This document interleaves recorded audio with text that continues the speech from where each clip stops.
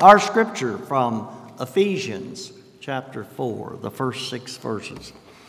I, therefore, the prisoner in the Lord, beg you to lead a life worthy of the calling to which you have been called, with all humility and gentleness, with patience, bearing with one another in love, making every effort to maintain the unity of the Spirit in the bond of peace.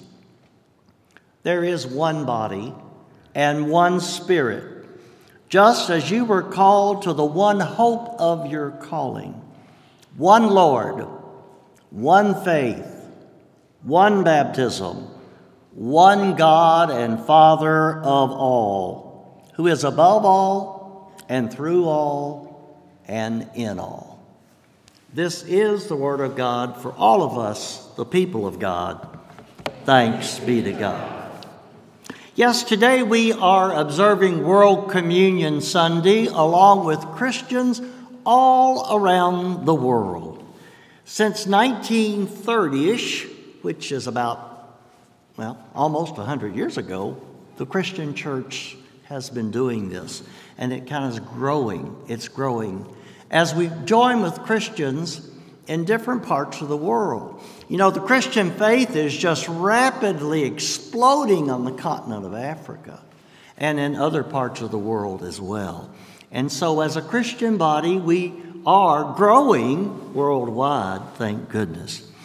We might ask, well, why have a World Communion Sunday? What's the point? Well, I did a little reading this week to check that out, and I found this quote about the purpose of World Communion Day, and let me share it with you.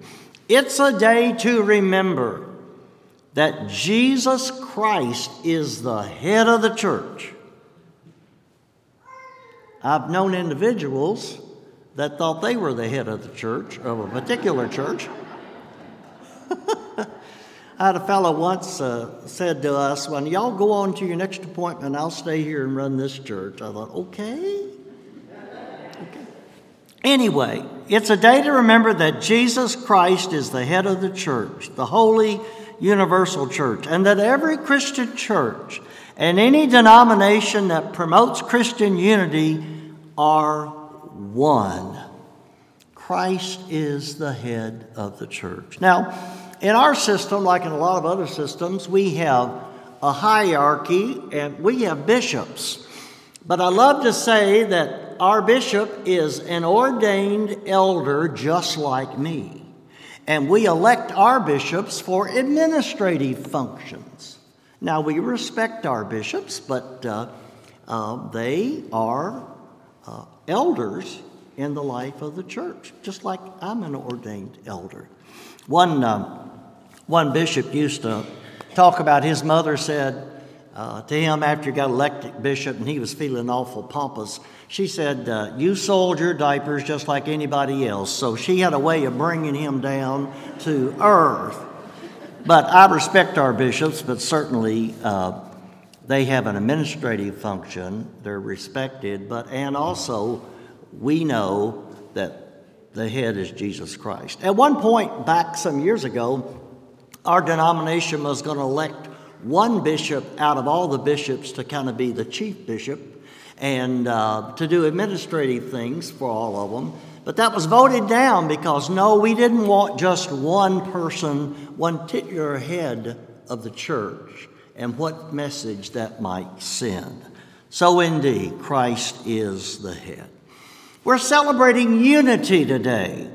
This day teaches that despite cultural differences, traditions, denominations, there is that power of unity and oneness that is so special. Ephesians 4, our scripture tells us there is one body, there is one Spirit, there is one Lord, one faith, one baptism, one God and Father of us all. We sang it in the opening hymn, and we find it right there in the scripture from which that hymn got it. We don't worship different gods.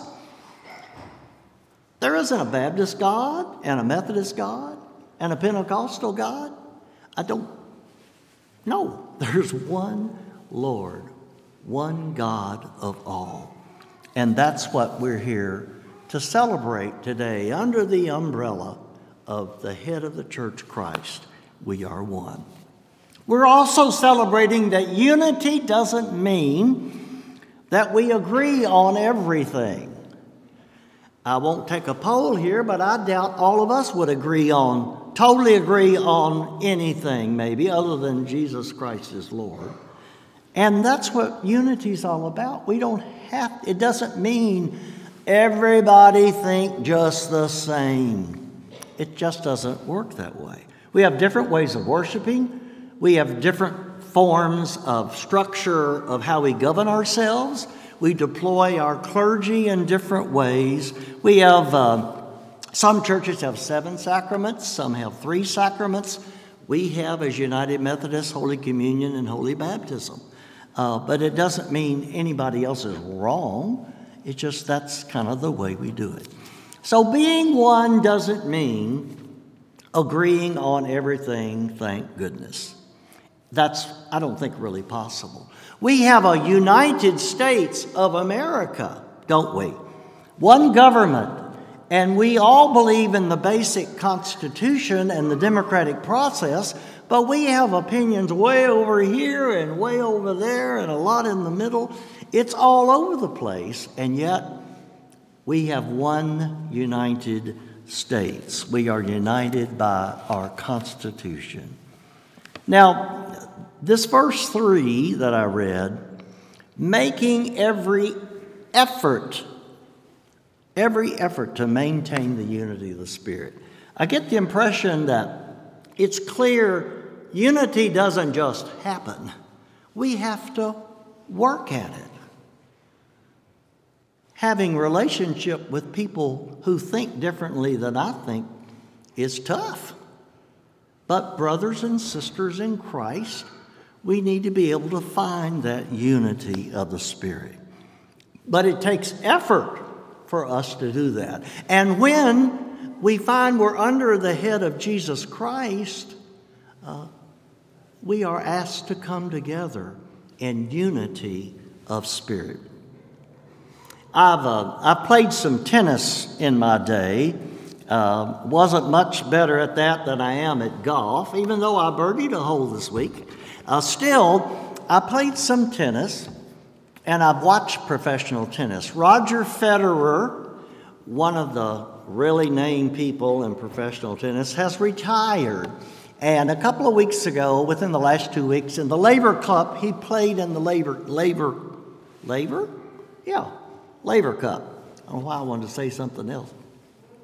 And in his last match or so, he was partnered with Rafael Nadal. And if you know anything about tennis, you know they always competed against each other. Fiercely, they were going at it on the tennis court, tooth and nail. Many times it'd be a 5-setter down to the final stroke. But that last match, they were partnered together for a doubles match, which they lost, but still. Here Nadal and here Federer. We have a Swiss and a Spaniard and competitors playing together. And then Federer got quite emotional at the end of that as they were recognizing his career. And the stories tell us that Nadal got pretty emotional too. It's like, well, I thought they were competitors. What's the deal? Well, they had a mutual respect for each other. They had a unity for the sport of tennis and how important that was. They fiercely competed.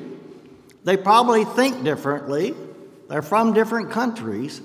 But there was an overarching unity for the sport. What a marvelous, marvelous example. Well, today we come to share in a common meal. One Lord, the sacrifice, one sacrifice for all of us, not just for the Methodists or the Catholics or anybody else. One Lord, one sacrifice for us all. I love the prayer that Marcus will offer in just a moment, which toward the end of the service says, "By your Spirit, make us one with Christ, one with each other, and one in ministry to all the world." As we are unified, we see Christ, as the choir beautifully sang, out into the world, being his hands and his feet. It is World Communion Sunday. Let us acknowledge and celebrate other Christian communities. Lord knows there's enough work to do in the world. We can't all do it separately, but together we can do so much more. One bread, one body, one Lord of all, one cup of blessing which we bless, and we, though many throughout the world, we are one body in his one blood. Lord, thank you for this time that we can celebrate. You are the head of our church, of every church, of the Christian faith. And when we get too divisive and too stuck in our own ways or too opinionated not to hear somebody else, help us realize that it's what you think that's most important. You're our head. You're our leader. It's your messages in Scripture, your parables, your healing stories, your power to reach out to those different that shows us the way. Keep us one in your body. Amen.